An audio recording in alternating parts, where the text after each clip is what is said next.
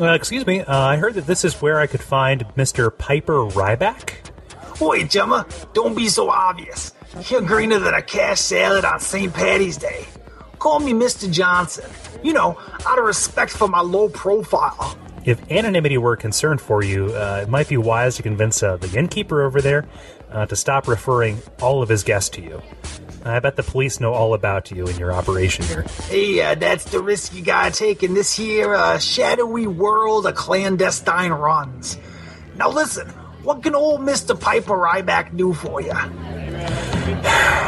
I'm definitely interested in some work. I've got my eye on some hot new weapons and cyberware. Now listen, I got this client, and he needs to be taken across the street to that abandoned warehouse over there. And you do this, and I will pay you $50. $50 to cross the street? Man, sounds great. What's his name?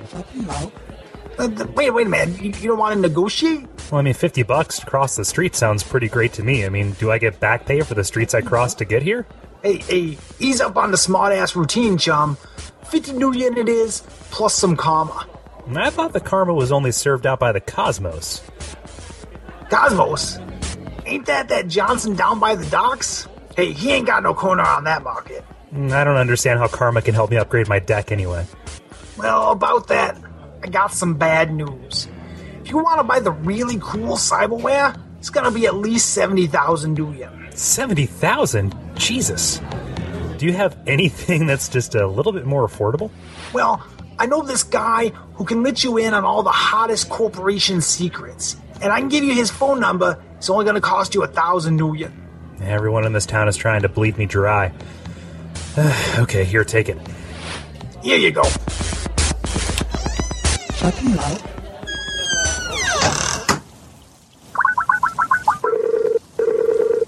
Hi, Mr. Piper Ryback.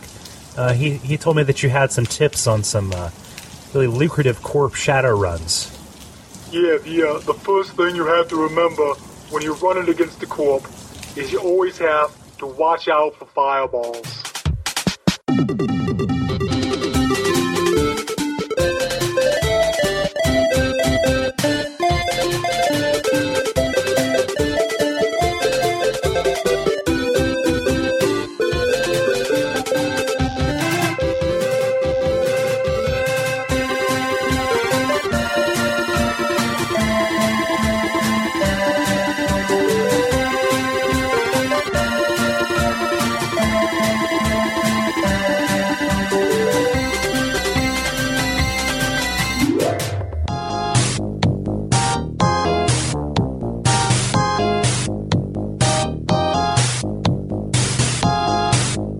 Hi, my name is Gary Butterfield. My name is Cole Ross. And this is Watch Out for Fireballs. It is a retro video games podcast.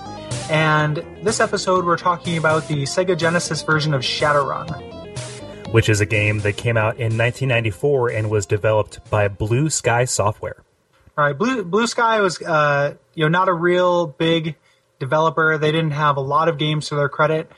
Kind of interestingly, the only game that they did that I'd played other than Shadowrun is a game called Starflight, or the Genesis port of Starflight. It's originally a PC game. And it is similarly very obtuse, and I also am in love with that game as well. Yeah. So they have this kind of knack for doing these very PC console games. PC-ass console games. I mean, and I don't know if you get much more PC than trying to make a role-playing game that's based off of a pen and paper tabletop game, which Shadowrun is. It's, that universe and kind of series has been around for quite a while, predated the Genesis version by quite a bit. It is a cyberpunk setting with strong fantasy elements, including things like elves, orcs, trolls, and magic intersecting with the usual gunplay and kind of computer hacking. Right. I played a lot of the pen and paper Shadowrun game as a teenager, and even a little bit once I was older. And one of my friends consistently referred to it as the bi-curious RPG because it kind of is all things to all people. It's for people who can't commit. Right. This game kind of just combines all those elements, and they crammed all of those elements down into a Sega Genesis cart. So you play this game. It plays from a top-down perspective, and you're given free reign over the city of Seattle. Combat is handled in real time, and you can just switch between targets and switch between party members at will. So it's kind of got that action side to it as well as being a role-playing game. Much of the game takes place in the city, of course, where you talk with NPCs using a conversation system that was very robust for being on the Sega Genesis in 1994. And what's even more surprising is that there's really no predetermined series or sequence of events. It's really up to you to seek out quests, both story quests or individual, kind of missions that are called Shadowruns. And pursue story leads that you're given. And you can actually drop story threads and go work on another one if the one that you are hitting is too tough for you. And if it is too tough for you, you can actually hire other runners who can round out your team and improve your odds of success, because this is a very hard game. And we'll talk about that at length later, but yeah, it is a tough game. It gives Zombies Ate My Neighbors a run for its money as far as toughest game we've done.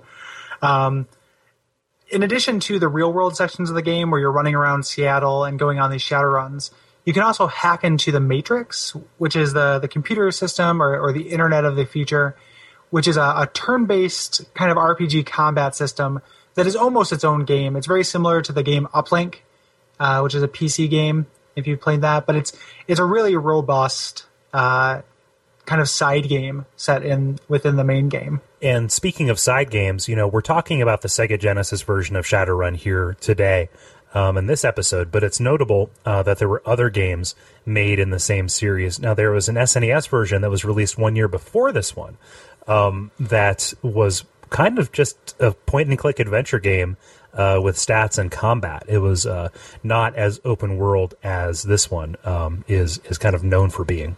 Right, and I think it's worth noting that the Super Nintendo version, while also I think it's a very good game, is also really unique and weird.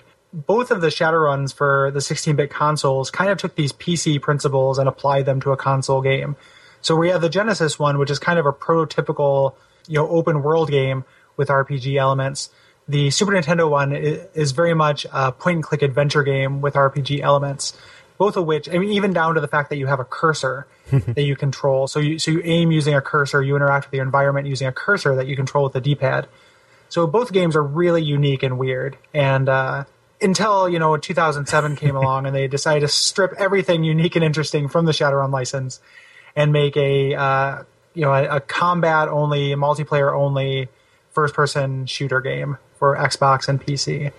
And myself, as well as other fans of the series or of the property, pretend that game does not exist because it is shit and it is made of shit, and it sucks. It is not. It's competent, but there's nothing to recommend it. It's not unique at all. I have friends who still swear by it, like they still play it. That's weird to me. Like I played it. I bought it because it was on some kind of Games for Windows sale for $3, and I got it along with my friend Derek, and we played it. Like I tried it, but it doesn't. I could not get into it. Part of that is because I'm not that into multiplayer shooters. Yeah. I like single player campaigns and shooters, but it is not very Shadowrun. It has no need to have the license. But that'll be for a future. If Watch Out for Fireballs goes on for 30 years, maybe someday we'll do the 2007 Shadowrun. Mm-hmm. But until then, it's not retro. It is a piece of shit. And instead, we'll concentrate on the Genesis. Let's talk about the Genesis one. Let's talk specifically about the plot a little bit, Cole. Well, in Shadowrun, you play as a character named Joshua, who has spent his last cent or last nuyen traveling to Seattle in order to avenge the death of his older brother, Michael. Now, after working to pay off some of Michael's debts when you first arrive in the Redmond Barrens, Joshua gets 3 clues to track down in a pretty non-linear fashion, while also doing shadow runs to gain money and karma, which is kind of the experience system in the Shadowrun universe. Mm-hmm. And you kind of open up through the game following your initial set of clues. You open up different lines of inquiry. And kind of following these to their end reveals new information about the circumstances of your brother's death. And eventually, it points Joshua to the Renraku Megacorp and an ancient entity named Thon, who is a free spirit, eldritch abomination, spirit monster thing that is looking to take over the world. Body of a man, head of a jackal. Yeah, he's a goofy looking design. I am not scared of Thon. It's underwhelming. It really is. Okay. So the game is fairly plot light. It kind of dispenses its little nuggets of plot information sparingly. And the majority of the game is spent trying to improve your character and up your resources, buy better equipment and everything. So instead of just talking about the plot, we'll kind of talk about it in an experiential way, kind of a beginning, middle, and end. Because the game definitely feels like it's kind of got these, it's bookended by an intro and a climax, and then there's that middle part where there are those different quest lines you follow in any order. And there is definitely a lot of grinding, so that'll come into the equation here. But I think it handles grinding in a pretty good way compared to other RPGs of the time, even if the initial difficulty wall is nigh insurmountable. Right. I mean, in this game, when you first arrive in Seattle and you have to pick up your brother's kind of last items and the things he left behind in a hotel, the innkeeper suggests you go meet a Mr. Johnson. And in this world, Mr. Johnson is a guy. He gets contracts from different people and kind of gives assignments to Shadowrunners, which are people who do illegal jobs, essentially. And these can rate, have a wide variety in the pen and paper world. But in the Genesis version, there's only a few different things you do. You start out with these kind of easy ones. So he has you, delivering packages door to door, or escorting people to different locations. And you just kind of gain up some money and karma in the beginning, just to kind of get started and get those first initial clues. And really, what's important and something that was very valuable that you told me, and something, if you're listening to this before you play it, I don't know why you do that, but if you're listening to this before you play it, the best thing that you can do is really knuckle down and work towards getting some pretty basic gear at the start. It's notable that the very best weapon you can get is right across the street from where you start the game. It's one of the really neat things that this game does, and then really kind of unusual, is that there's not that usual kind of progression where the first town you're in, everybody uses wooden armor for some reason, and then because something is located geographically across the world, they make everything out of diamonds. Even though it seems to be the same kind of town.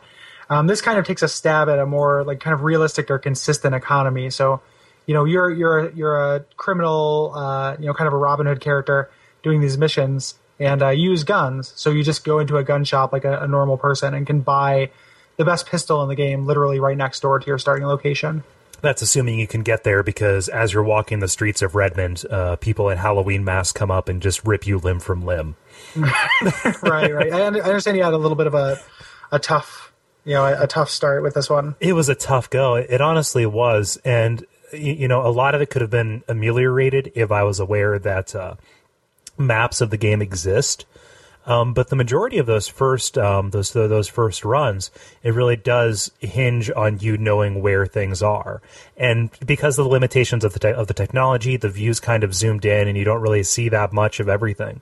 So I spent a lot of my time, since I'm playing this in an emulator, kind of loading and quick saving and loading, making a map so that I could get very, very well acquainted with this first screen and know. Okay, he's telling me to run from the correctional institution to the nuclear plant. So I'm going to go do that. And I could probably, draw a map of that place from memory now. And that was kind of one of the first things that I needed to do. And because I had the luxury of being able to quick save and quick load, it probably wasn't as frustrating as it should have been. Now, you said that the Genesis version came with maps? Yeah, the manual has maps in it of each section. Kind of mercifully, the closest thing this game has to a tutorial is that it keeps you in one area of Seattle until you're able to kind of hit that first milestone and pay off your brother's old debts. So you get a chance to really get to know this one kind of slum of Seattle. And it was really nice, playing this in physical version when I was 15 or 16, and having the maps available helped tons. If you don't have them, there is a lot of trial and error, and there is an aspect where you're talking about those people in Halloween masks. There are gangs that wander around. There are different encounters you can get into that are dangerous. So while you're trying to kind of grind up for experience and money, which really is what it is, it's the equivalent of walking around the first town in Dragon Warrior killing slimes, just kind of doing these quick little missions. You are in some danger. You can be outnumbered. They will gang up on you, quite literally. Right. And there's a weird kind of mechanic in the game where you have a standard walking speed, but once an enemy comes on screen, you're kind of in like an encounter mode, and your walking speed is determined by your stats. So when you start out as a kind of a weak character, as soon as it's really easy for these bad guys to get around you because you just slow down to molasses and you start going really slow. Kind of countering this, though, I think, is that there is almost no consequence for death. And the penalty isn't as stiff as I initially thought. I was, reloading after deaths until I realized that it was only a very small percentage of what I actually had on hand. So I started being a good sport about it, which was something that I attempted to do valiantly, I would say, throughout the game. But ultimately, my frustration gave way to less than honorable tactics. Right. Yeah. I should say that as we were preparing to do this podcast, Cole sent me an email that just said, it's 2 lines. It said, "I finished Shadowrun today, paragraph break. I don't think we can be friends anymore." So it's definitely kind of abused Cole a little bit. Exactly. On this one. It's I'm doing that mostly to be funny. I can really see like how this is an amazing game. Just because I'm playing, this discussion should probably come later, but this is a pretty good time to do it, I think, because we're talking about these initial quests, and it's go to place, kill things, or go to place, grab thing, and bring it back to me or bring it to somebody else. Right now, in November of 2011, which is when we're recording this, if you're listening to this far in the future in the archives of the Library of Congress, giving you some context, I'm playing the Elder Scrolls Skyrim, and aside from a couple of really well written out and kind of good scenario design evidenced quests, this DNA has propagated itself into a large number of the games that we have, that we play and that we kind of take for granted. So I understand it. I get it. I play it and I see, I'm like, oh, there it is. But because I wasn't there, a little bit of the oomph is taken out of playing something that was really far ahead of its time when you play it really, really far after its time. So to appreciate this game, you really do have to kind of appreciate it in its time. Yeah. I wouldn't say that it's not worth going back and playing. I personally think that it is, but part of it is just a marvel of like, I can't believe this game did this, in 1994.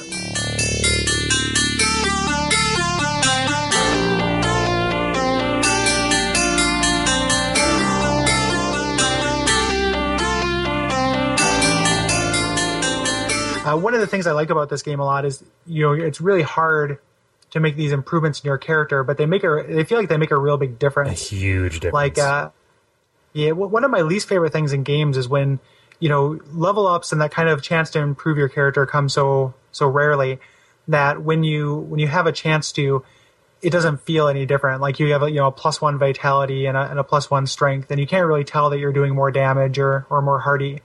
And in this game, gaining $560, which is not very much money, you get a huge leap in your effectiveness. If you spend, I would say, not a lot of time, like maybe an hour and a half, just kind of building up your character in the beginning, you can be worlds apart from where you start. And that's really satisfying and really empowering.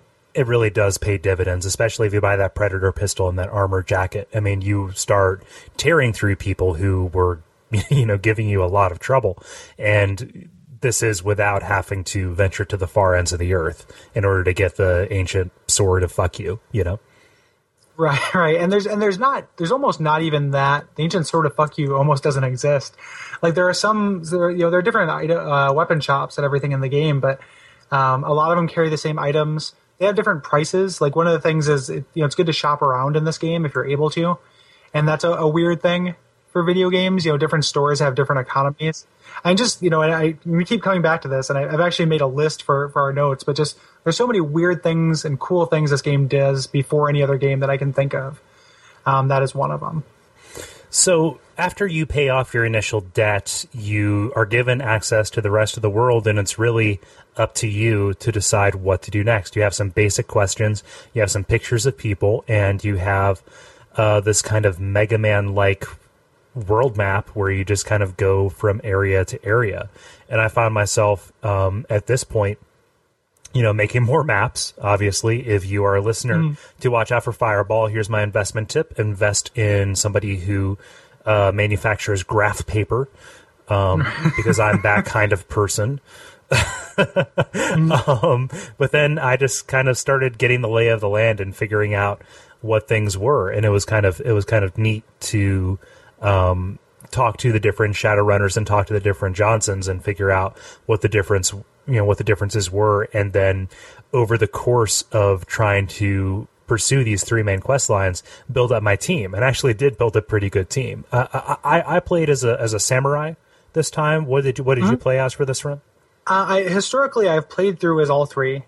This time I played through as a Decker, starting out as a Decker, even though there's tons of overlap there. Decker, for anybody who doesn't know, would be somebody who hacks into cyberspace, who surfs the information superhighway of the future, the worst term for the internet that ever was. All that I'm picturing is that ubiquitous book cover with like the little kid surfing on the computer keyboard with a mouse in his hands.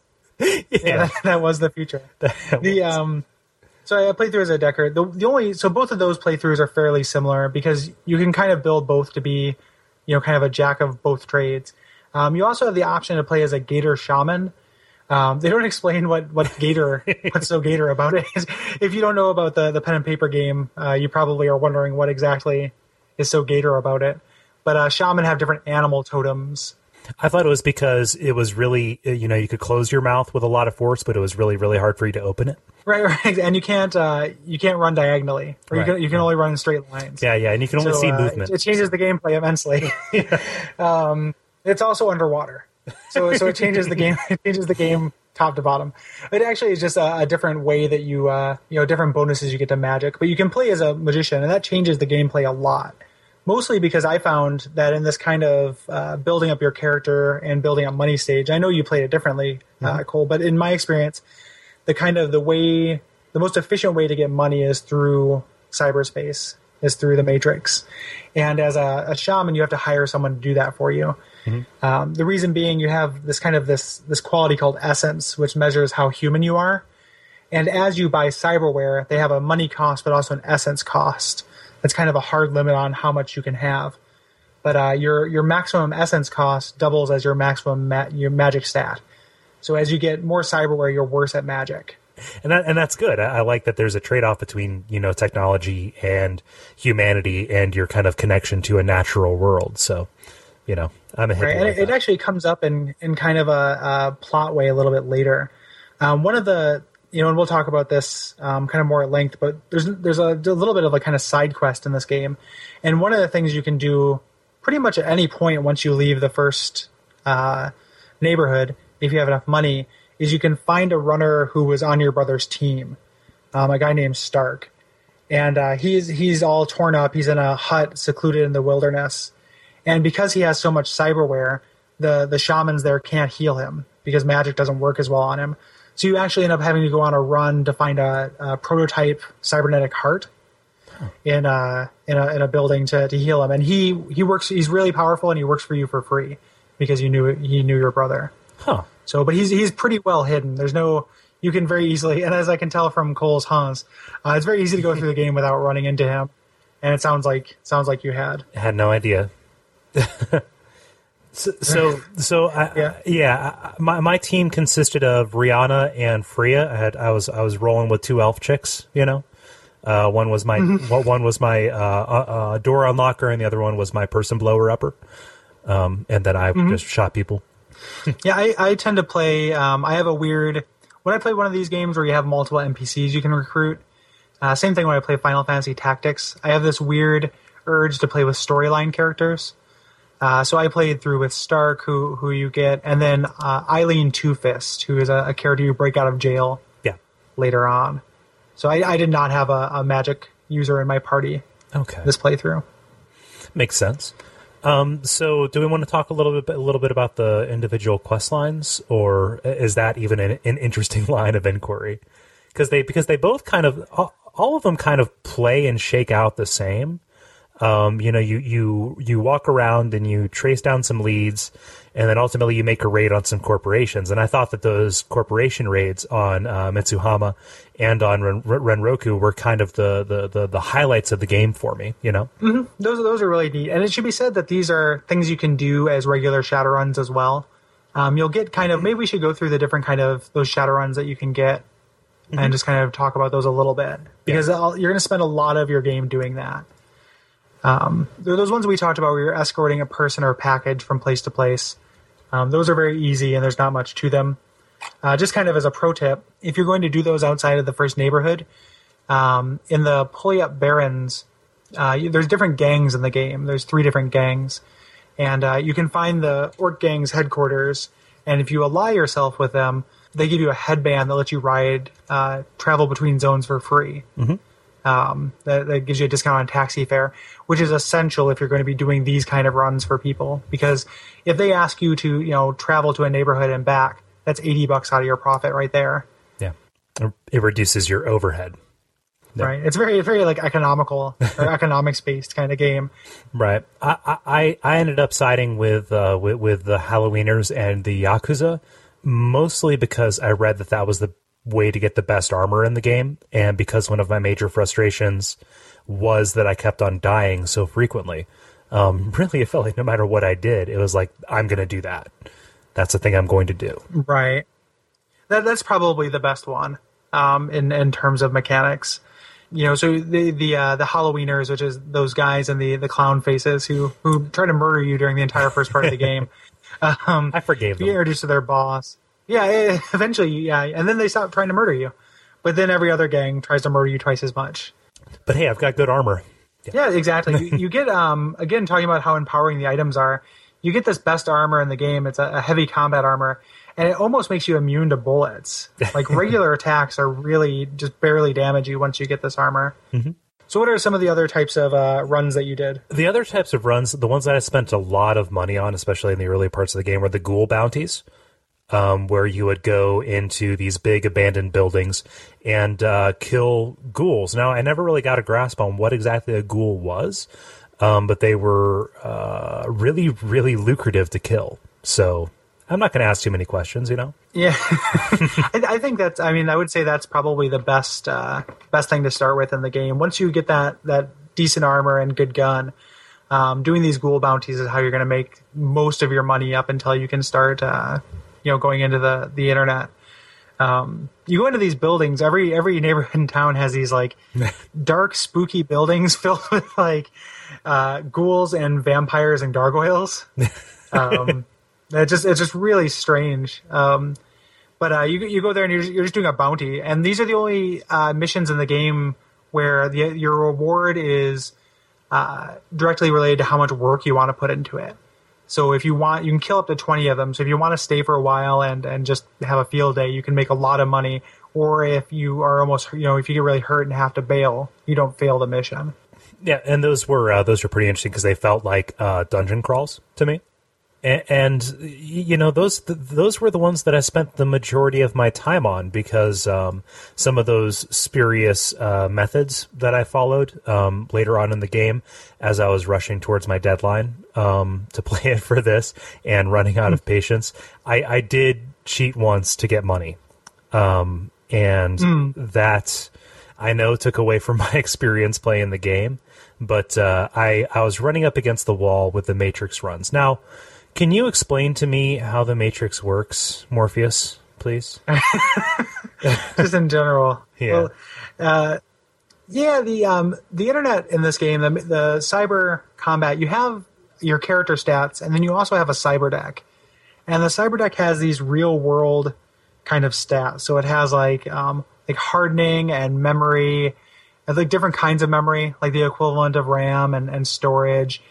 And you can improve, and you run programs. So there's I think 16 different programs you can buy that do different things.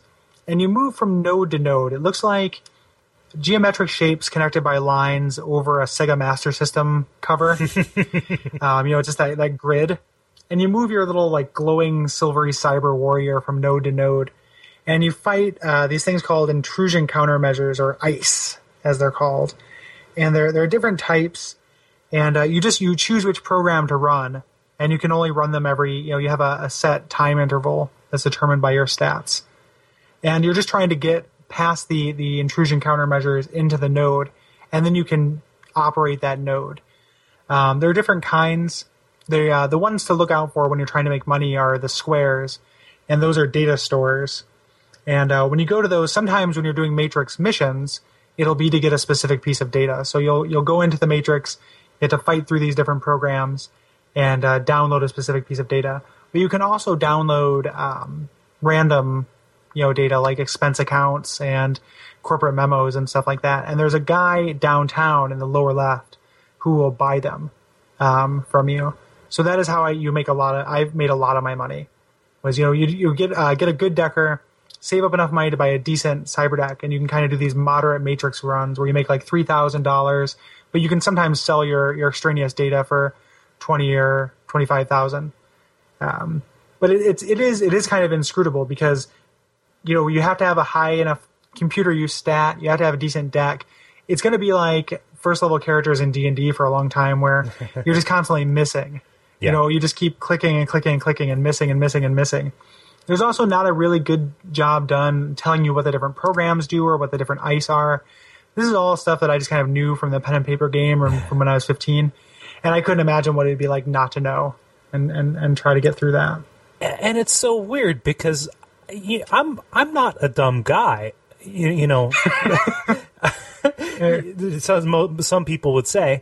And I looked up facts and I looked up wikis, and no explanation that I read gave me a very succinct, actionable way to actually succeed at doing one of these things. So what you described, where you're hitting, where you click, click, click, click, miss, intrusion detected. That just kept on happening to me, and I ended up getting enough of those runs, and I saw that the pay for those was really good, and was like, okay, I can't break through the metaphor, and most of the stats and most of the names, it's a computer metaphor over a kind of turn-based RPG combat. Is that accurate? Right. Correct. And I couldn't break through that in order to succeed. So I just determined that it was in my best interest to cheat and make the money that I was going to make by doing that, through actual computer hacking methods, which was, to enter Abacab at the start screen, and there we go. Yeah, the Genesis code. Yeah, as I always like to call it, the pun intended. I like I said, I don't know what it would be like if I didn't already know how to do it. What it sounds like is you just weren't rolled for it. Like your character just didn't have like enough like quickness and computer use, and you have to do those ghoul runs and those typical shadow runs to get enough money to buy a decent cyber deck. And the best one in the game is like $185,000. Like the hidden version of it, the discounted version. So, and we'll talk about this in the frustrations, but I understand. I don't blame you for not getting to the point where you can do those expert, Matrix runs. One of the things I really like though about the Matrix is it influences the other runs you'll do. So, some of the other things you'll get is they'll say, hey, this guy is dissatisfied with his job, but he's under contract. Break into this building and grab him. Essentially kidnap him, but he wants to be kidnapped. So you'll go on these corporation runs where you have to go through the building and deal with alarms and cameras and locked doors and random guards. And one of the things that's neat is having a good hacker. Even if hacking isn't the point of the mission, you can go into the Matrix, do things like shut down the cameras, shut down the alarms, find out where things are in the building. Like if you're looking for a specific item, like a package, and you can find out it's on like the 4th floor. So there's kind of this neat little synergy between the different skills, and it really encourages having a well-rounded party if you're able to do it. But then again, getting the resources to have that party is tough as shit. Hiring people is so expensive. Well, we'll talk about that in the frustrations, but everything costs so much money. So we talked about the different kinds of runs you'll do. Let's talk just a little bit about the storyline quests. Yeah, just briefly. It's not that it's not deep. There's not a lot to the story, but let's just kind of knock them out real quick. The majority of the quests revolved going to the Salishid. Am I pronouncing that correctly? I'm not entirely sure. Which is American Indian lands, and you have to buy a visa to get there, and that's kind of a cool little touch. But at the start of the game, well, not the start of the game, after you pay off your debts, you're given 3 people that you're supposed to seek out: David Alfelder, Mako Soshu, and Caleb Brightmore, who are these 3 contacts who were on your brother's last run. Right, well, the people weren't necessarily, but they're connected in some way. So these people weren't on the run, but they you kind of follow a trail of people. Yeah. But eventually these are the names that you want to seek out. Yeah. But, it was nice to go to those various wilderness lands and those caves, just because it was a nice change of pace from the usual template environment of being in a city and then being in an abandoned building, et cetera, et cetera. Even if most of the quests, like the one for David Alfeather, were kind of fetch quests to go and hunt down different types of animals to get parts of their bodies for some reasons. Right. And the thing is, it is, I agree with you, it's really nice when you get to the wilderness. I mean, this game has a really, when you're in the city, it's got a very like drab color palette. The inside of those buildings where you fight the ghouls, everything is weird and blue, or purple. I'm colorblind, but it's a weird, kind of bluish tint. But I feel like in this, it's kind of enforced by the genre. Mm-hmm. So it's okay that those areas, kind of look so drab and run down, because that's what they're trying to get across. Everything is in ruin. So it is really refreshing to see some green.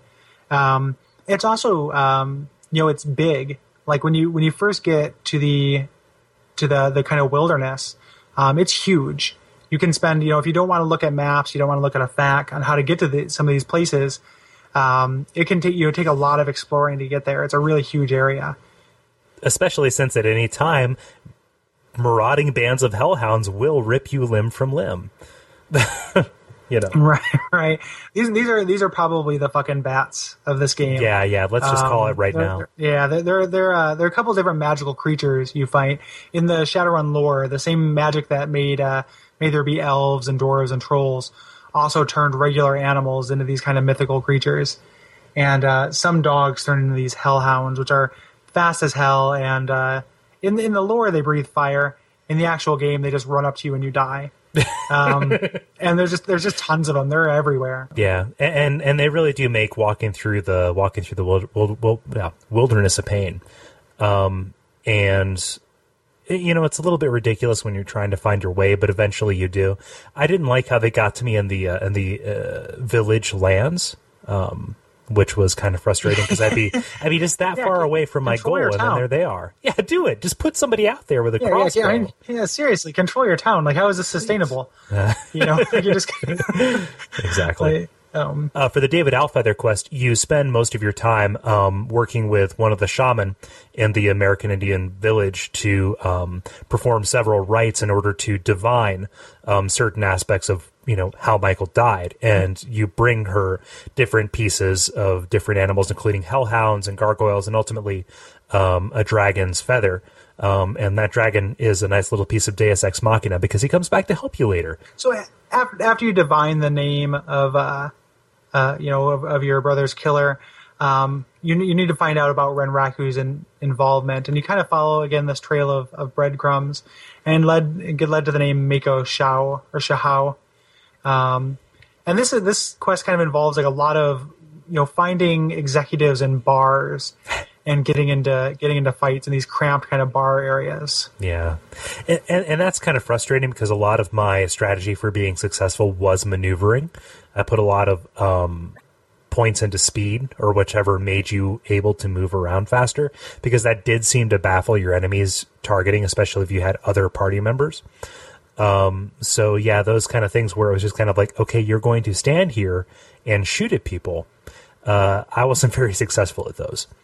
This kind of climaxes in a raid on Renraku, which is the biggest, most complicated, corporation and kind of complicated dungeon. There's 6 floors. There are 2 elevators. They don't go to each elevator doesn't go to each floor. The first floor doesn't have a computer console. So if you're playing with a good decker, your strategy when you get into a building is to go inside and turn off the cameras as soon as you can, hopefully before getting questioned by a patrolling guard. And in this one, you have to actually make it to the elevator before you can do that. I don't know how this business runs without having a computer on their first floor.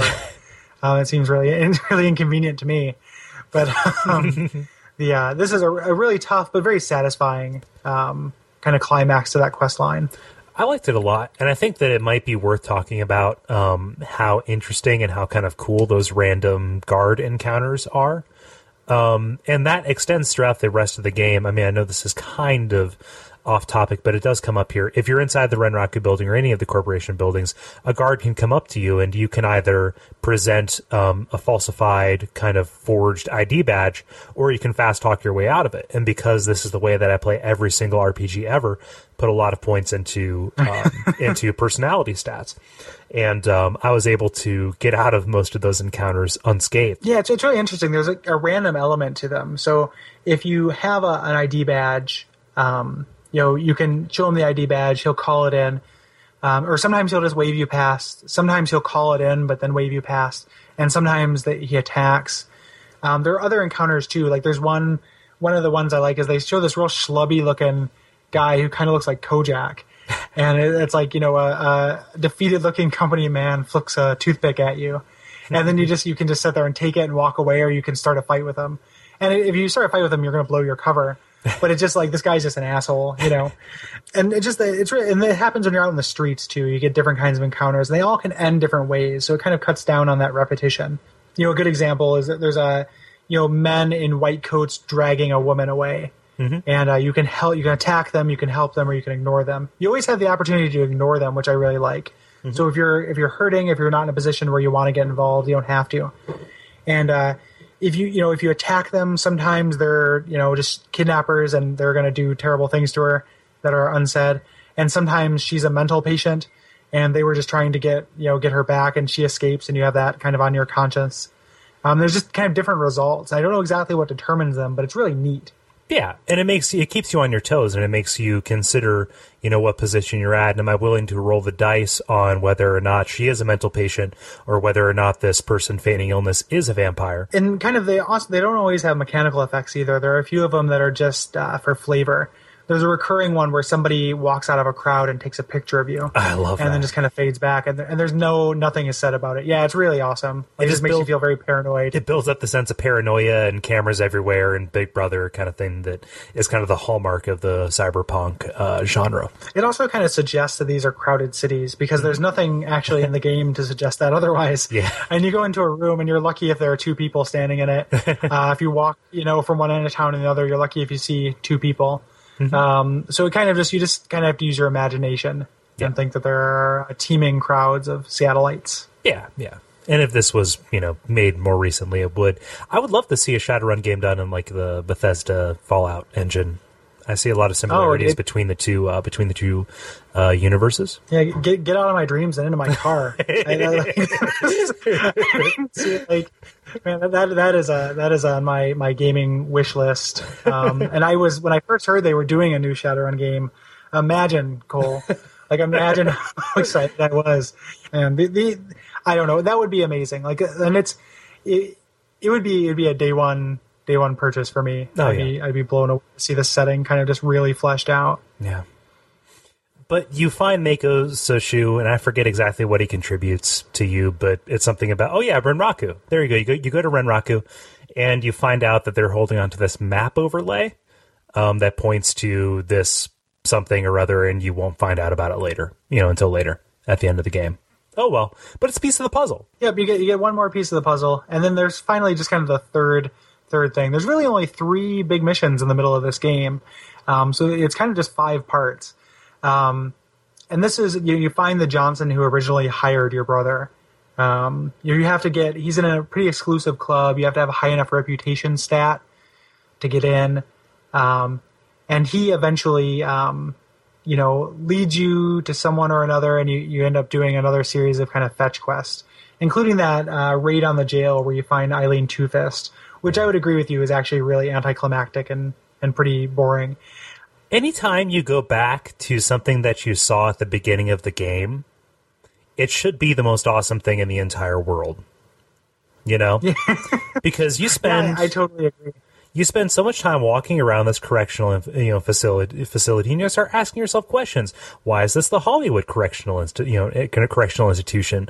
Why won't they let me in? Why are they being so terse with me? There must be something cool there. They really build that up. Like when you drop off packages there, they show this guard in like power armor who's standing there, and he's like, toss it here, and it just seems like it's like the toughest place on the block. And just you go there, and like it's minimal security, like an alarm goes off, but it doesn't really affect things like when you're on a corporation raid.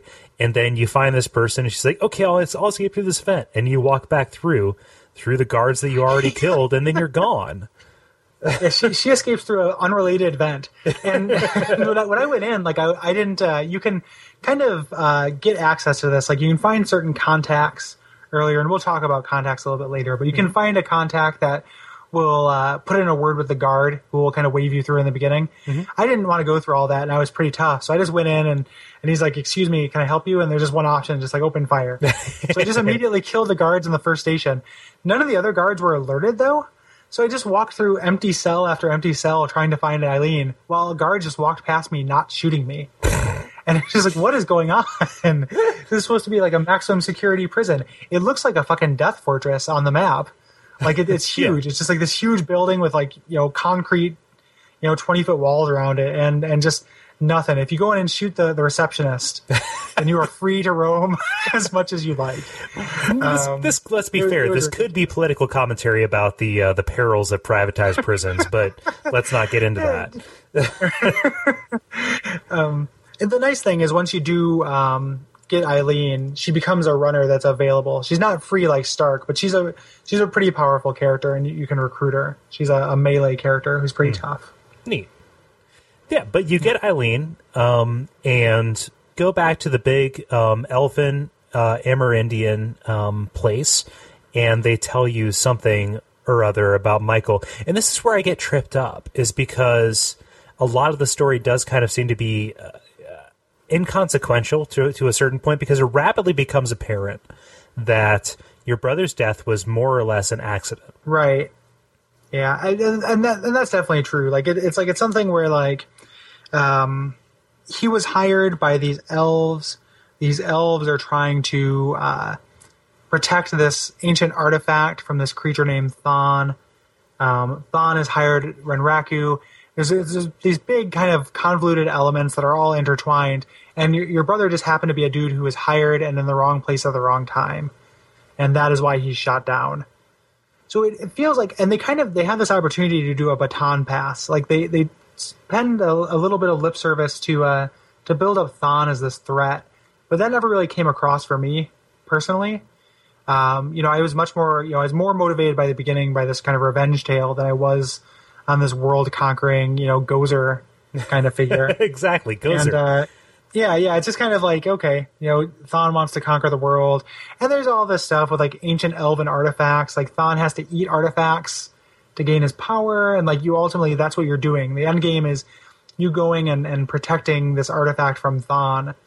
But it's a little unsatisfying. Like up until that point, the plot is satisfying, but it falls apart there. They had a huge opportunity to keep it personal and to keep it small, but anybody who was developing an RPG in the 16-bit era was contractually obligated to have the world hang in the balance. That's exactly what it is. Like it's like the one opportunity they didn't take to do something amazing, like innovative in this game. Because if that would be another thing we'd be talking about if this ended up just being like, you get to the end. You find the Renraku goon who killed your brother, and then the ending screen is you walking away from Thon as he's about to eat this artifact because you don't give a shit, because you just care about your brother. How amazing of an ending would that be? It'd just be like, this very like personal thing, you just walking away and Seattle blows up. The end. Fucking A. Like, it just would have been awesome. Yeah. It would have been like the first. I wouldn't be here today because I would still be like lying on my back in my basement floor. Like, they'd build a life support system around me because I'd be so shocked. Mind, blown. Yeah, totally. Yeah. But the end game, as you go and find Thawne, you're introduced to this Harlequin fellow, who I understand is a fixture in the Shadowrun universe. Like, he's somebody who keeps coming up as an elf who is kind of in charge of these Amerindian lands. But that was kind of lost on me because I didn't know it until afterwards when I was reading some of the supplemental materials. Is that true that I was kind of supposed to know who Harlequin was? Yeah, he's a character from the lore. Like, he's like, the equivalent of like Bloodlines. Like, he's the Jack. He's kind of a mover and shaker. Yeah. In the Shadowrun world. I never had any experience with him. I never played a lot of the published adventures for Shadowrun in my pen and paper days, but I'm vaguely familiar with him. And he's a serious looking elf whose face is painted like a clown. And that's all. It's probably less than you need to know about him, but it's all you get to know about him. Right. Because it's all I know about him. And and that contributes. It's another similar big kind of shakeup because it's kind of like, oh, I've been watching you all along and everything. It's just kind of like, why should I care about who you are and what you have to do with me? Why should I care about Thawne except for the fact that maybe he killed my brother, maybe not. He's this big, unknowable elemental force. It's kind of like Smithy in Mario RPG. Like, this idea of this, like, having a character come in at the last minute who you haven't had any experience with is a real, I don't know why that is a video game trope, but it needs to stop being one. Like, I would much rather have a character who's been vexing me the entire, like, can you think of a video game with a really good villain that, like, you spend the entire game kind of, against, like, and have it, instead of having somebody just kind of come at the last minute? It's kind of a cop-out, but I'd say Sephiroth, because even in Final Fantasy VI, Kefka, for the entire first half of the game, he's the henchman. You don't take him seriously until he poisons those people, Like Sephiroth in Final Fantasy VII is laid out from the very beginning of the game, or at least very close, at the end of the first chapter, as being the guy, and right, as the villain. Yeah, as the villain. Even though they almost kind of zag that because when they start introducing Genova, but like, I guess there are examples, but it doesn't happen very often. Like, and then you look at Final Fantasy 8 and 9, both of which brought in, ringers for the last disc, really unsatisfyingly, really, especially in Final Fantasy 9, which I feel is so strong up until that last point, and it just like, oh, actually the bad guy is this random Yahoo you never heard of. Yeah. Okay. The personification of death. Okay. I hate that. I hate death. Okay. I don't like death, but okay, I'll go along with it, but I'm not too happy. Yeah. Whatever you want, Final Fantasy 9. I'll walk around just kind of like swirling, mystic, trippy landscapes for the whole last fucking disc. Yeah. And kill this last thing. I really wish video games cared more about giving you a personal stake or giving you a good villain. Like, I love a good villain, and it happens so rarely. It does happen. I'll retract my statement, the can you think of, because I can probably think of a few, but it just doesn't happen enough. Yeah. And definitely not in this game. No. And that final boss fight, I mean, it's not really anything special. It's one screen, you kill two henchmen, and then you kill Thawne. Actually, you don't even get to kill Thawne. Remember that little bit of Deus Ex Machina I mentioned before? That dragon you saved, he's, when you save him, he says, at some point in the future, you will be in danger, and I will come and repay my debt. And sure enough, you do enough damage to Thawne, and then the dragon comes and says, blow up the entrance and seal him, and then game over. And it's like 2 lines of text. It says, actually, I have this written down here. It's not in my notes. All of Seattle is forever in your debt. All of Seattle? Really? Yeah. The end. It's kind of funny. The Super Nintendo version ends the same way. Like, really? you fight a boss fight where you just kind of hurt him enough until a Deus Ex Machina character you allied with earlier comes and finishes him off. Yeah. Narrative convenience. Yeah, it's pretty obnoxious and unnecessary in that respect. Also, the guy they show in the last cutscene doesn't look anything like you. It's like this weird dude. He looks like the Space Marine from Doom. you know. And like as much as I like that last shot with the city and the Shadowrun logo, like where he fires the shotgun and the Shadowrun logo appears, it's just an unrelated thing. Like it doesn't look like your character at all. You've been seeing Joshua the entire game. Like you press start and there he is. You know. So and that's Shadowrun, which is a tough, flawed game, but there are a lot of really interesting things that it does that we'll talk about here now that we are done with the plot.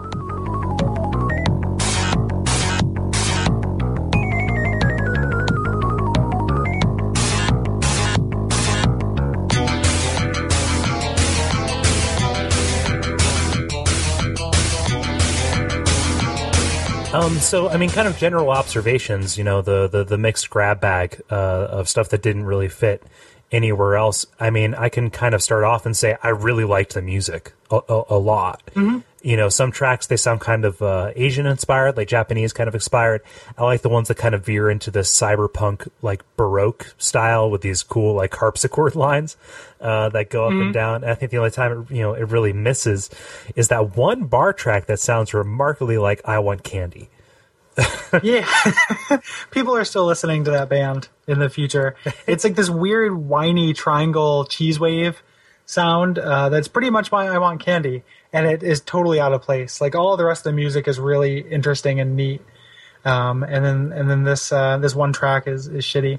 I love how Sega Genesis-y the music is. Like the different consoles, 8-bit and 16-bit. I miss that about video games where consoles would have different kind of sounds to them.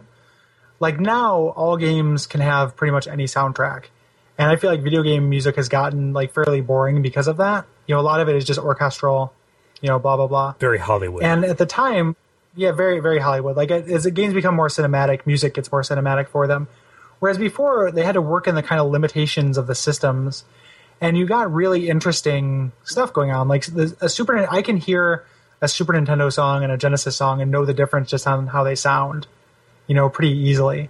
And this is a really good example of like a classic Genesis, like metallic, a lot of like distorted percussion, metallic distorted percussion stuff going on. It's always the percussion. Right. Like very, very percussive, and that's a big Genesis thing. And I really like it. Like there's lots of that Starflight game I mentioned that this Blue Sky Software did. All the music in that game is really great.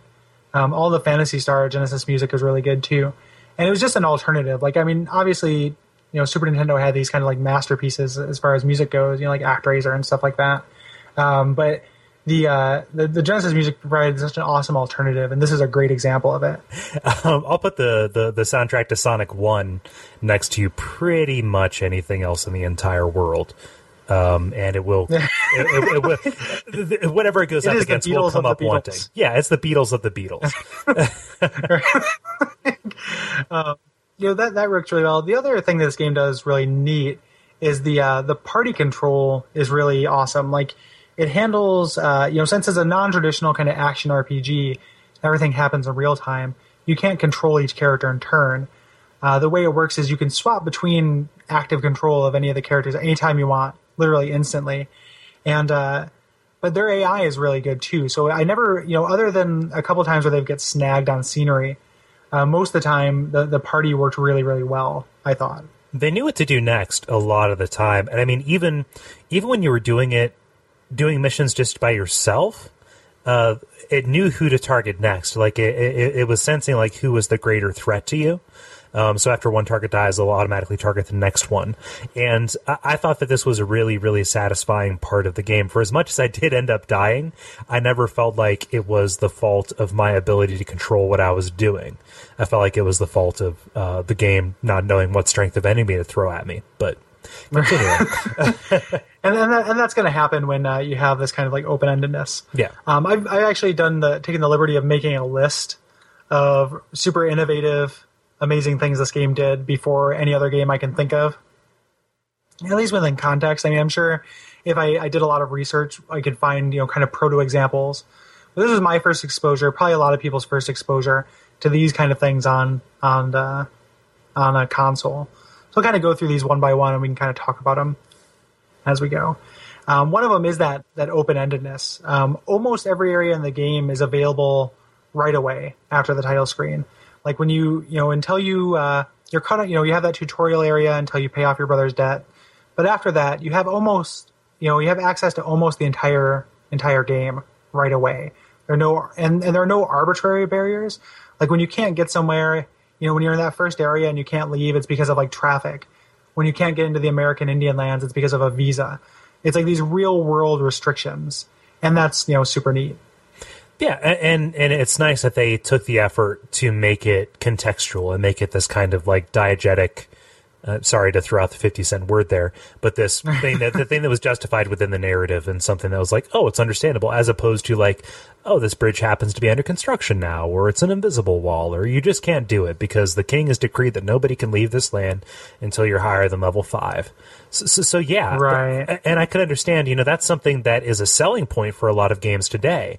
I can't tell you how many dipshits I've heard talk about, an Elder Scrolls game and say just like, well, I just ignored the main story. It's like, was he singing that to you on a banjo on like a porch, like in the South? I hang out with some strange characters. Well, no, but just like it's this weird, almost intolerable meme, which is like, I just ignored the main story. Well, did you ignore it because it sucked, or what? But that is something that is legitimately like, oh, I bought Grand Theft Auto 3 and I played it because I just like to dick around in the city, and this is something that you could feasibly do. And for the record, I skipped the main story in Oblivion because it did suck. Oh yes, so yes. It wasn't just because I wanted to brag to GameStop employees, and sing them some ditties about that. But I mean, yeah, it's got that. But on kind of the flip side, and maybe we can kind of, with these different things, kind of talk about where it came up lacking in result of this too. Where it's kind of reach outstripped its grasp. So we had those kind of unbalanced enemies. Because you can go anywhere, you're going to run into tough things right off the bat. There's nothing to, there's kind of one warning in the game. Like every once in a while when you get the highest level runs, Johnson will say this is red flagged. It's for expert runners only. Other than that, though, you can kind of stumble into really tough things. It's also, it has that freedom, that open worldness, but there's not much you can do. There's not enough in the world to make it like a Grand Theft Auto 3 thing. Yeah. Like you could do that and you can kind of run around and explore, but there's not a lot of fun to be had outside of actually increasing your character. And there's the ever-present open world problem of, well, where the hell do I go next? Which leads into, I think the adjective of the night, which is inscrutable. But, right. In all fairness, the game does do a very good job. If you go into your personal secretary, which is just such a wonderful anachronism. I like that a lot. Yeah. I imagine it just faxes you each message. Yeah. You can go into that and, you can look at your tips and it'll say, this is the name of the person you're looking for, and this is the general area that they're in. So to the game's credit, it actually does make that information pretty well available to you, at least in getting those quest lines started. Another neat thing, and this kind of goes along with that, is that we already talked about this a bit, but having the kind of most powerful weapons and items in cyberware available right off the bat, and just limiting you economically. So it's still a limit, but it's more like you have more control over it. Like the first pistol that you can get that's 560 Nuyen, that one's easy. But even, once you start saving up like $60,000 or $70,000, it's up to you whether you want to get a good, decent cyber deck or buy wired reflexes, which is like the best cyberware in the game. So it's all available, and you have that kind of player choice right from the bat. And the only time that really comes up short is the descriptions. They do a pretty good job of explaining lore-wise, like what that is supposed to do for you, but they don't really explain how it's supposed to benefit you from a gameplay perspective, right? Yeah, that is 100% true. Like there's nothing to, you can get, it'll say like, you can get cyber eyes put in, and it says it lets you see in the dark and increases your accuracy. Well, how much accuracy? How much does it increase my accuracy? And it's never dark. Like, what do you mean it lets you see in the dark? And I guess there's an invisible mechanical penalty when you're in a dark room, but you can always see. So it doesn't explain any of that stuff. And wired reflexes, it never really explains what that does. You just know that it's $60,000, so you want it. Right. And so that just the price informs what you want, just like in real life, honestly. But what does Wired Reflexes do? I mean, I bought it because it was good, but it really greatly increases your attack speed. Okay. So you can attack about twice as fast for each upgrade of it you get. So another thing that's really neat about this game is you have like a real PC game amount of control over your character, where you have all of these stats, you have all of these different kinds of weapons, cyberware. You have these three major kind of utilities you can give your character as far as like combat, magic, and decking. And you have total control over how you're going to spend your karma and develop your character. And kind of in relation to this, there aren't very many junk stats. Like there aren't, it's all useful. It's almost all valid. And that's, super neat, this kind of customizability. Whereas especially at the time when I had spent all my time playing, Final Fantasies and Phantasy Stars, where just a couple numbers went up every time you leveled up. And you had very little control over your characters. And it's one of those things where you're used to things like the personality stats being junk stats in games that are as combat heavy as this, but you don't realize how important reputation ultimately is towards your ability to progress in the game. I mean, a lot of the upper level gang benefits, they're only available to you after you have gotten your reputation to about 4 or 5. One of the neat things I think this game does is that we talked about this already, but this like lack of a consequence for death, and now that's design is moving towards that.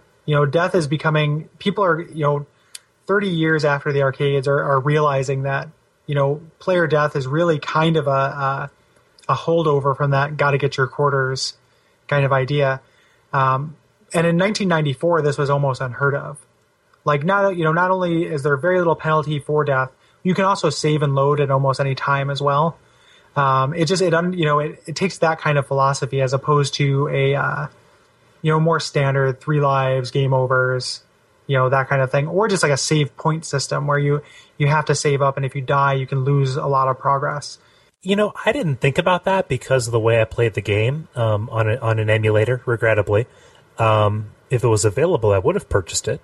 But that is, I can't think of any other game from the era, even on like PC, that lets you save wherever you wanted to. You can't save in buildings. Okay. In this game, you can save anywhere out in the town or anywhere in the wilderness. Which is where you spend most of your time. Yeah. Right. So you can save before you go on any run, before you go into the Matrix. Kind of adding to this, I didn't think about this when I was making my notes, but not only is there little consequence for death, but if one of your party members dies, or if Joshua dies, there's no Phoenix down item, there's no special item. You can just heal somebody up from death. So if you are able to finish the fight that you're in, you're able to just kind of heal up. You don't have to take up inventory space with Phoenix down type items. So it's just like real first aid. It's like they're bleeding out, and you're able to just stabilize them and bring them back. Yeah. Although if you do fail to do that, you are going to be boned financially because they will up their price because you are apparently a bad team leader. Right, which makes sense, but it can definitely be frustrating. Yeah. Talk about the hidden content. Yeah, I mentioned Stark, who is the runner who was on your brother's team. It's hard to get, but you can find him, and if you do, he's very powerful. You're rewarded. There's also a side quest that you find through the Matrix. Like you find different clues if you go on runs in these different corporations, and it has to do with like a cover up at Chernobyl. It's this whole thing. Being perfectly honest, I've never done it. I've only read about it because it is really kind of complicated. You get a huge cash reward for it. I think it's something like 50,000 nuyen. Wow. For completing it. But I would classify the hidden content even being as, not so much hidden, but optional content, being even, as far as the runners. Like, you have a wide array of different teammates you can have, and since you have that same freedom to develop them that you do for your own character, you can make them very powerful. Like, even the first runner in the very first level, Ricky, the rat shaman, who is ugly and obnoxious and sucks. If you build him up from the beginning, he can be very powerful. There's also the contacts in the game. A lot of the Johnsons and gang leaders and everything will sell you a name of a person, and they'll either give you information or provide services. I think this is pretty flawed just because you can't tell what they're going to do before you sink this huge money investment. into them. Like, they're really expensive. They should either tell you exactly what they can do before you decide it's worth it, or be less money.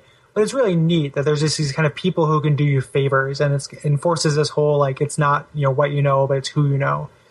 And you can get some really huge advantages. I know the first time I played through this, I never got the best Decker contact. And the second, when I played through it subsequent times, I did. And he sells you that best cyberdeck in the game for about $40,000 cheaper. He sells you hidden programs that you can't buy in actual stores. Wow. These experimental programs. It's really neat that all this stuff is there if you just search for it. Yeah, and just having that amount of agency over the way that the game shakes out. I mean, if you're curious, you can, find a way around these problems. And if I honestly had more time and inclination and, let's be clear here, patience, I probably would have had a much better experience with the hacking, getting that better deck, buying my way into being successful with the with that Matrix part of the game. That's really cool. And I always harp on how important that sense of mystery is. You never know how those conversations are going to shake out. You never know what you're going to be missing. And that's important in an RPG, and especially in an RPG of that era. Right. And that's, the Matrix is huge in this game, having this whole kind of like sub-game with its own rules and its own setting and its own kind of mechanics separately kind of embedded in the main game, is one maybe chief among this kind of like optional content that we're talking about. And just, really, really, really neat. And a lot of people, myself included, this is what they took away from the game. This is what they remember. And, so much so that I know that the guy who did Uplink, like, it's an influence on him, was the Shadowrun Matrix Genesis video game, and it comes through really, really well. I also think and this isn't, there were other games that kind of had this flavor and this cyberpunk setting, but it was the first one I played that had this. I mean, it felt very real. You had to, like, watch your ammo. I remember the first time I found out that, like, when I came to a locked door and I had grenades in my inventory and I could use a grenade to blow up the door, it's almost never a good idea because it always sets off the alarm, and grenades are kind of expensive. But it's so neat, it's just this real flavor. Whereas everything I'd played at the time, all the other RPGs were kind of standard fantasy fare, So it was really, really at the time, I think, kind of a unique setting for games. Yeah. And I have my frustrations with cyberpunk, honestly.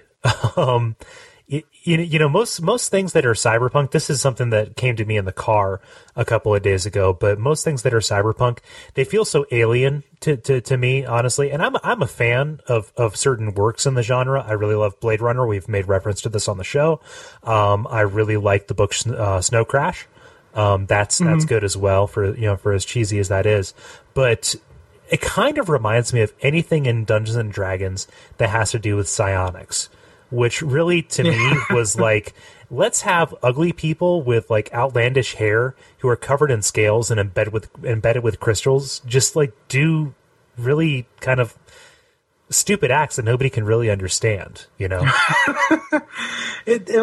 think it's born out of this idea of like, not trying to go far enough in the future where it's not just the current the now plus. Like you want it, the future will be alien, like we can predict a certain amount of time in the future, but the actual and this is nerdy and about the pen and paper game, but the current pen and paper game has a lot of kind of tropes and ideas that are based in current technology, like things that seem plausible now. And the first edition and, the Neuromancer, like that's kind of based, Shadowrun is based on, kind of had this idea of like, we need to go so far out there because things are going to be just totally crazy. Like nobody knows what the future holds. Nobody knows the shape of things to come, So they that's why you have people with like ridiculous asymmetrical haircuts, just, I don't know, like shooting drugs that make them vibrate into their, perineum and stuff like that. Like it just gets really ridiculous. And that is just like, it's just because you want to make it alien. Like there's something alien about the future. But I agree with you that it can be taken too far. Like I tend to find any kind of conception of the future pretty charming. But you can definitely take it too far.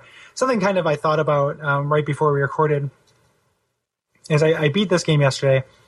last night I was kind of trying to do some research. I was trying to find some reviewer quotes if we were going to try to do that, and I couldn't find any, so we won't do that segment. But I was lying in bed with my tablet PC, looking up reviewer quotes after I also beat Mario 3D Land, and I wish I could travel back in time to like my 14-year-old self and say, hey, you're going to be before bed, you're going to be playing Mario Brothers in 3D.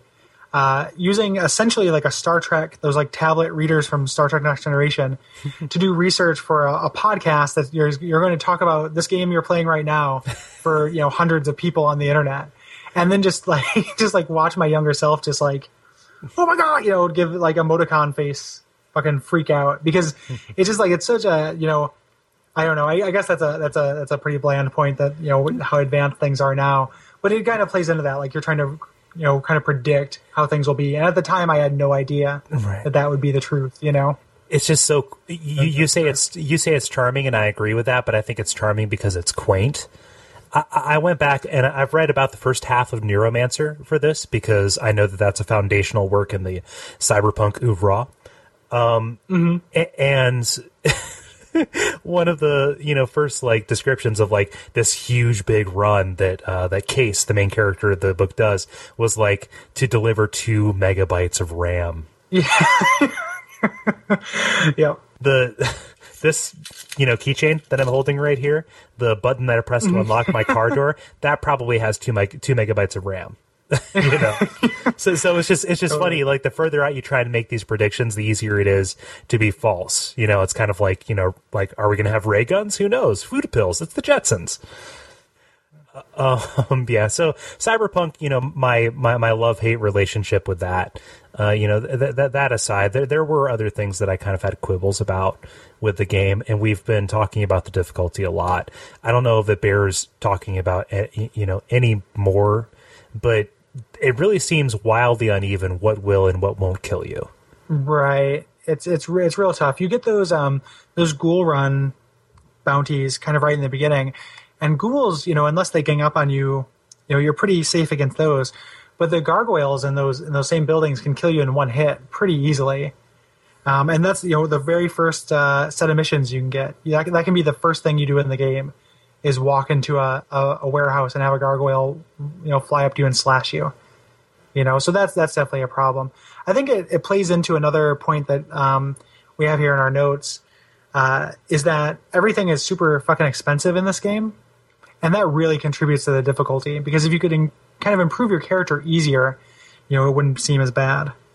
It wouldn't seem as bad, and I understand why they did that. I understand why everybody is nickel and diming you, because it kind of plays into this whole cyberpunk trope of anarcho-capitalism, which is everybody's out to get theirs, and there's no government, and even the police are on the make. Things like that. Like, I get that it feeds into it, but still, that shouldn't affect, like, why I need to do, like, 4 runs in order to afford a single trip into this place that I need to go for story reasons. Yeah, the travel expenses in this game are fucking terrible. Like you find a contact who is a pilot who will drop you off either in front of the Elvish, Elvish Indian lands or the American Indian lands, and at 5,000, 3,000 times dollars a trip, it gets ridiculous when you're making that much maybe for one run. It gets really tedious. Yeah, and like for the payoff to improve your character, I understand that entirely. But to move from place to place and to kind of advance the plot, it almost feels like they are trying to artificially enhance the length of the game.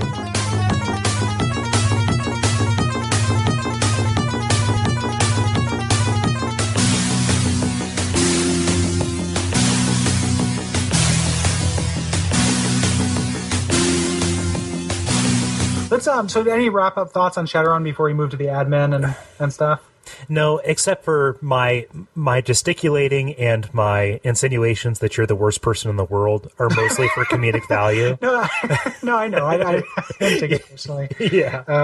It would be. I know you better than to be a better person than the kind of person who would actually like, what the fuck, and you get something out of anything you experience. Yeah. Like you get something out of watching a bad movie. Like you get something out of reading a bad book. Like it's still a valuable experience. And it's even, it's even more, more valuable if it's something that's complicated or mixed. Yeah. There are so few like home runs. Like there are so few games that are just out and out great with no polish needed.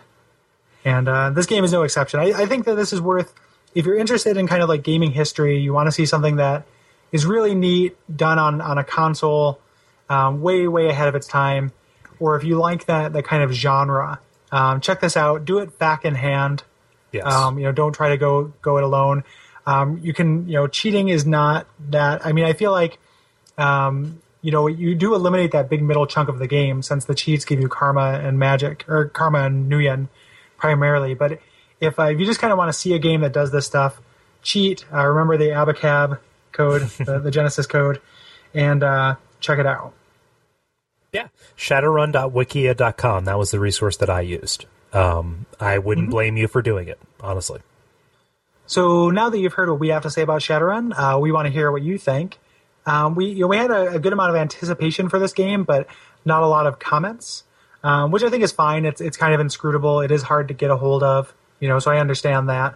But one of our listeners from the Something Awful message boards, Jet Set Lemming, who you may remember, I think that he maybe took the prize in the second episode. No, he won for I believe it was for Vampire. Okay. Yeah. He's a listener, so we appreciate him, and we've got a comment here he posted on the board that we're going to read for you. Yeah. Do you want to read that, Cole? Yeah, I'll take it. Shadowrun is such an amazing game, and I think I'd point to it as my single most formulative gaming experience as a kid. It's part open world, precursor to your Skyrims and your GTAs, part adventure game text adventure, no real puzzles, but lots of conversations with a mystery behind everything that you're tasked to solve. It took me all of third grade and both summers bookending it to beat the game on my first time through, when now, knowing the plot path, I can beat it in 20 minutes if I cheat and bypass the grinding for reputation and for cash. I think it might even go so far as to put Shadowrun at the root of love of reading as a kid. All that text required reading and giving the setting and gameplay, I willingly dove into the task. Long after the game was done, I was conditioned and willing and able to read lots for the purpose of getting into a story and an environment. Also, with the way it blends different proto-genres, I think it was a pretty good precursor to Deus Ex as well, which was my next major video game formulative experience 5 or 6 years later. So, thank you very much, Jet Set Lemming. Thank you. Yeah.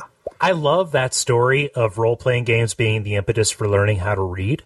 I knew how to read long before I started playing games like, I mentioned before, Super Mario RPG and Final Fantasy IV. But God, was that just a great little exercise in getting interested in, kind of fantasy settings. And I kind of followed the traditional arc, I think, in my younger years of playing an RPG, then reading the Chronicles of Narnia, then reading the Lord of the Rings, and then moving on to non-fantasy things, and then coming back to it really, really hardcore with the Dark Tower series. But yeah, our RPGs in general, and video games in general, I would think, I don't know many little kids today, but probably with the amount of text that they're faced with both games and the internet, that's a pretty big way for them to learn to be curious about the written word, right? Right. For me, it was a combination of video games and comic books, but it was that kind of, pop culture, things that are traditionally known as bad for you that really did make me want to read novels and be interested in that thing. I love in this comment, too, when the first line, when he talks about how is the single most formulative gaming experience as a kid, I misread that as him saying is the single most formulative experience for him as a kid, which made me think, like, what kind of young adult he maybe turned into be if the Genesis Shadowrun. Let's be fair. Jet Set, he was locked in a box for several years, so, that's fine. No. This just reminds me, there's a fantastic book that I have to plug. It's called Everything Bad is Good for You. It was written by Steven Johnson, and he spends a lot of time talking about how video games and television are actually really good for teaching you how to think in these really kind of different ways that are kind of outside of the I'm going to go to school and read long books kind of way. So right, I'll buy that in a heartbeat. I definitely as somebody myself who I consider myself to be a smart person, but I my formal, higher level education is really limited. That had to come from somewhere. That had to come from me wanting to develop that myself. And if these things were the impetus, why argue with that? Right. So, okay. So we're going to go into the deliberation chamber and make our choice of one person and see. Actually, yeah, we don't have to go into the deliberation chamber for this one, but we like it inside the deliberation chamber, so we're going to go anyway. Shut the mouth. And we have decided to... the door opening. We have decided to give it to Jet Set Lemming because he was the one who commented. Thank you so much for those thoughtful comments, Jet Set Lemming, and for being such a loyal listener and also commenter. It's fantastic to know that you're sticking with us here. We're not opposed to giving it to the same person twice, especially as we grow our listener base. We consider it encouragement to other people to know, like, hey, we have a pretty good chance of getting a free game out of this, and there's nothing better in the world than free games. And that's not, just as kind of this, like, dirty, guy trying to lure you into his basement with free games kind of thing. It's really just like an appreciation thing. We want people to listen to the show not just because they'll get free games, but also, because they like it and because we like that. That's why we want to encourage that. We like to hear what you think, honestly, because it does make us think about the games that we're playing for the show, and it doesn't kind of inform our opinion as we go along. I'd never played Shadowrun, and Jet Set Lemming, he commented like halfway through my playthrough, and his advice really did help me out, honestly. So that does help, and it's great to know that you're out there, and it's great to know what you think, because I'm pretty opinionated, and I form blind spots readily. So, yeah. But the reason why that's okay is because you're willing to revise them. Yes. I think there's nothing wrong with making opinions quickly as long as they're not set in stone. Right. So in the future, if you would like to comment on our next game, which we're going to talk about it here pretty soon, you can get a hold of us anytime at watchoutforfireballs@duckfeed.tv. You can also comment on our Facebook page, which is facebook.com/watchoutforfireballs. And you can call our voicemail, which is 419-834-WOFF, and leave us a voicemail there. Any of those are great ways to get featured on the show and be entered in for a chance to win those sweet, sweet prizes. Mm-hmm. So as we mentioned last episode, the next game we're doing is The Longest Journey. If you want to play along with us, that is available on Good Old Games and Steam. At the time we're recording, this is Black Friday, and Steam is doing their, twice a month, everything is almost free sale that they like Exactly. to do. So I'm really hoping that The Longest Journey goes on sale, just so I can save a few bucks. But I'm going to pick it up regardless. Mm-hmm. And then what's the game we're doing after that, Gary? After that, we are doing Super Mario Land 2. Legend of the Six Golden Coins. That is the probably the most bastardist stepchild of the Mario series. It is available on if you have a 3DS, it is available on the eShop, the 3DS eShop, for I think $4 or $5. If you don't have that, then it is not widely available, but you know how we feel about that. But if you do have the means to get it, it's only a couple bucks and is worth your money. It is an awesome little platformer that is really, really strange for a Mario game. Okay, so there are a couple of things that you can do for us. The chief thing would be to go to iTunes and give us a rating or a review. To every season, we turn. We fell off of the new and noteworthy, but we can get back up there. If you give us some reviews and ratings and things like that, we know you're out there, and we appreciate you giving us your time and attention. It's just that one little step extra to click those stars or to type a couple of nice words in for us. iTunes is the main way that people get us. I understand if you're not of the inclination, that's perfectly fine, although setting up an iTunes account to review us, that's not entirely out of the question, I would say. It'd be a good way to spend a rainy afternoon in. Yeah. Just sit in front of your computer, install some things, set up some accounts, take down some accounts, uninstall some things. It's fun for the whole family. Yeah. Get your whole family to do it. Set up Teach the kids about end user license agreements, Yeah. And if you don't actually, if you don't want to do that, I understand that completely. But if you do like the show, we can still use help. So let your friends know about it. If you want to talk about it in other places on the internet, that is awesome. Blog posts, message boards, anything like that. And even if you just want to let us know if you want to, we'd love to hear from you about the game we're talking about or not. So if you just have any kind of feedback, use those contact options. Go on Facebook. If you have any questions, any suggestions for games, we want to hear it all. We are readily absorbing vortexes that just want to take in anything that you are willing to give us. We crave your validation, and we would also like to thank the Something Awful forum, specifically the Video Game Podcast Megathread. Always supportive, always super great in talking about our show. That is fantastic, and you make my day every time you write about us there. Like I said, always craving validation. Tell me about the buttons, Gary. Oh, the buttons. Yes. We have ordered, watch out for fireballs, little pins to put on your messenger bag or your jacket or on someone else's messenger bag. Pretty much anywhere that any piece of cloth you can pierce with a little needle, one of these buttons belongs in.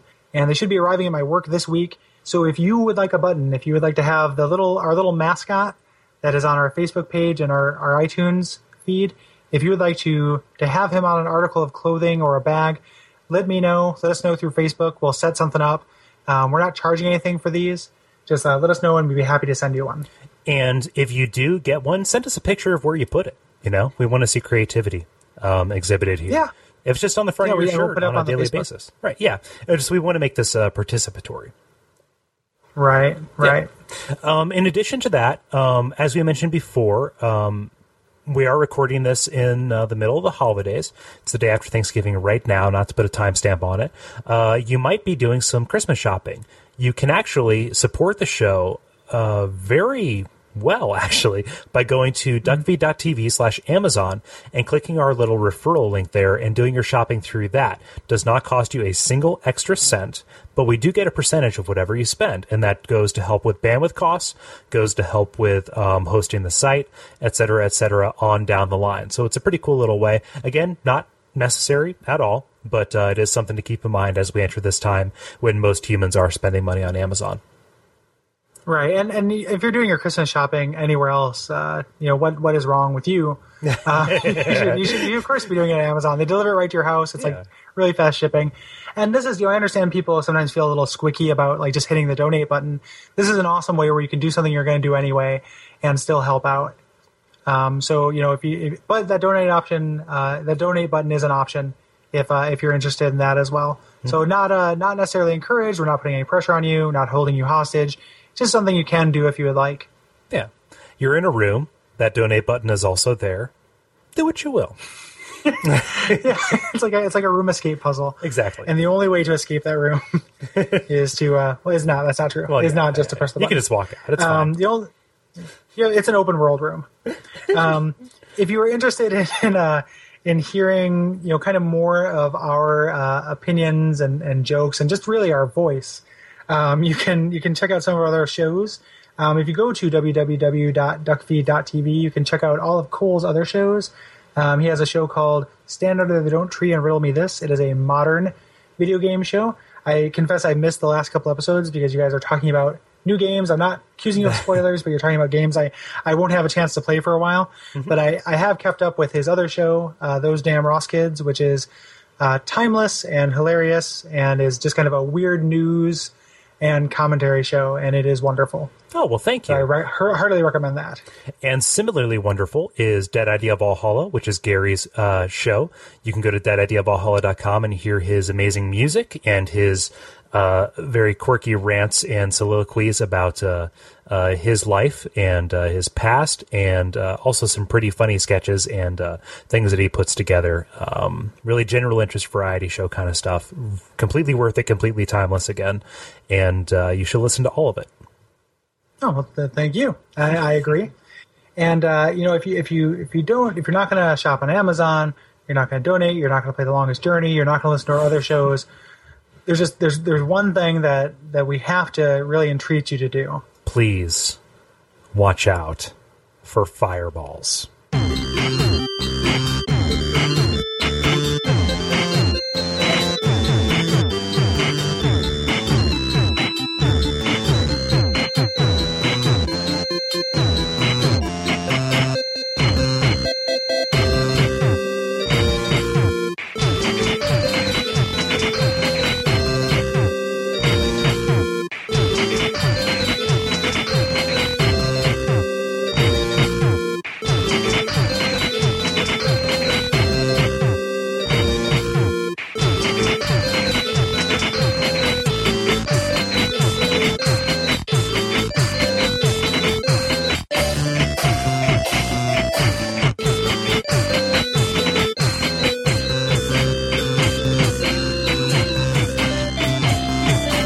I mean, could we say that the people who made this are bad humans? Yeah, I think that they're probably, I think that they're probably bad people. I'm not in a charitable mood, Gary. Yeah, I think that they are probably bad people, and whatever they did just to feed their families or put food on the table or get their kids Christmas gifts doesn't really excuse it. I mean, you can make that same kind of argument about, famously, the National Socialist Party, like we're nice to their dogs and, the banality of evil and all of that stuff, but it doesn't excuse it. No.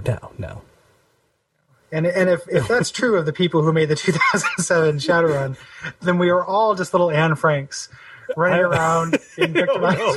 We're going to have to stop this. Let's pull the plug. I was about to say I'm pretty proud that it took us 7 episodes to Godwin, but geez, music break.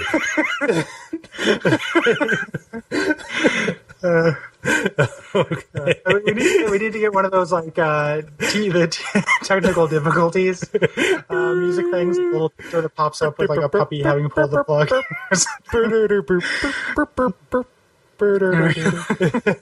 I can say with no sense of exaggeration that the 2007 Shadowrun is the worst thing.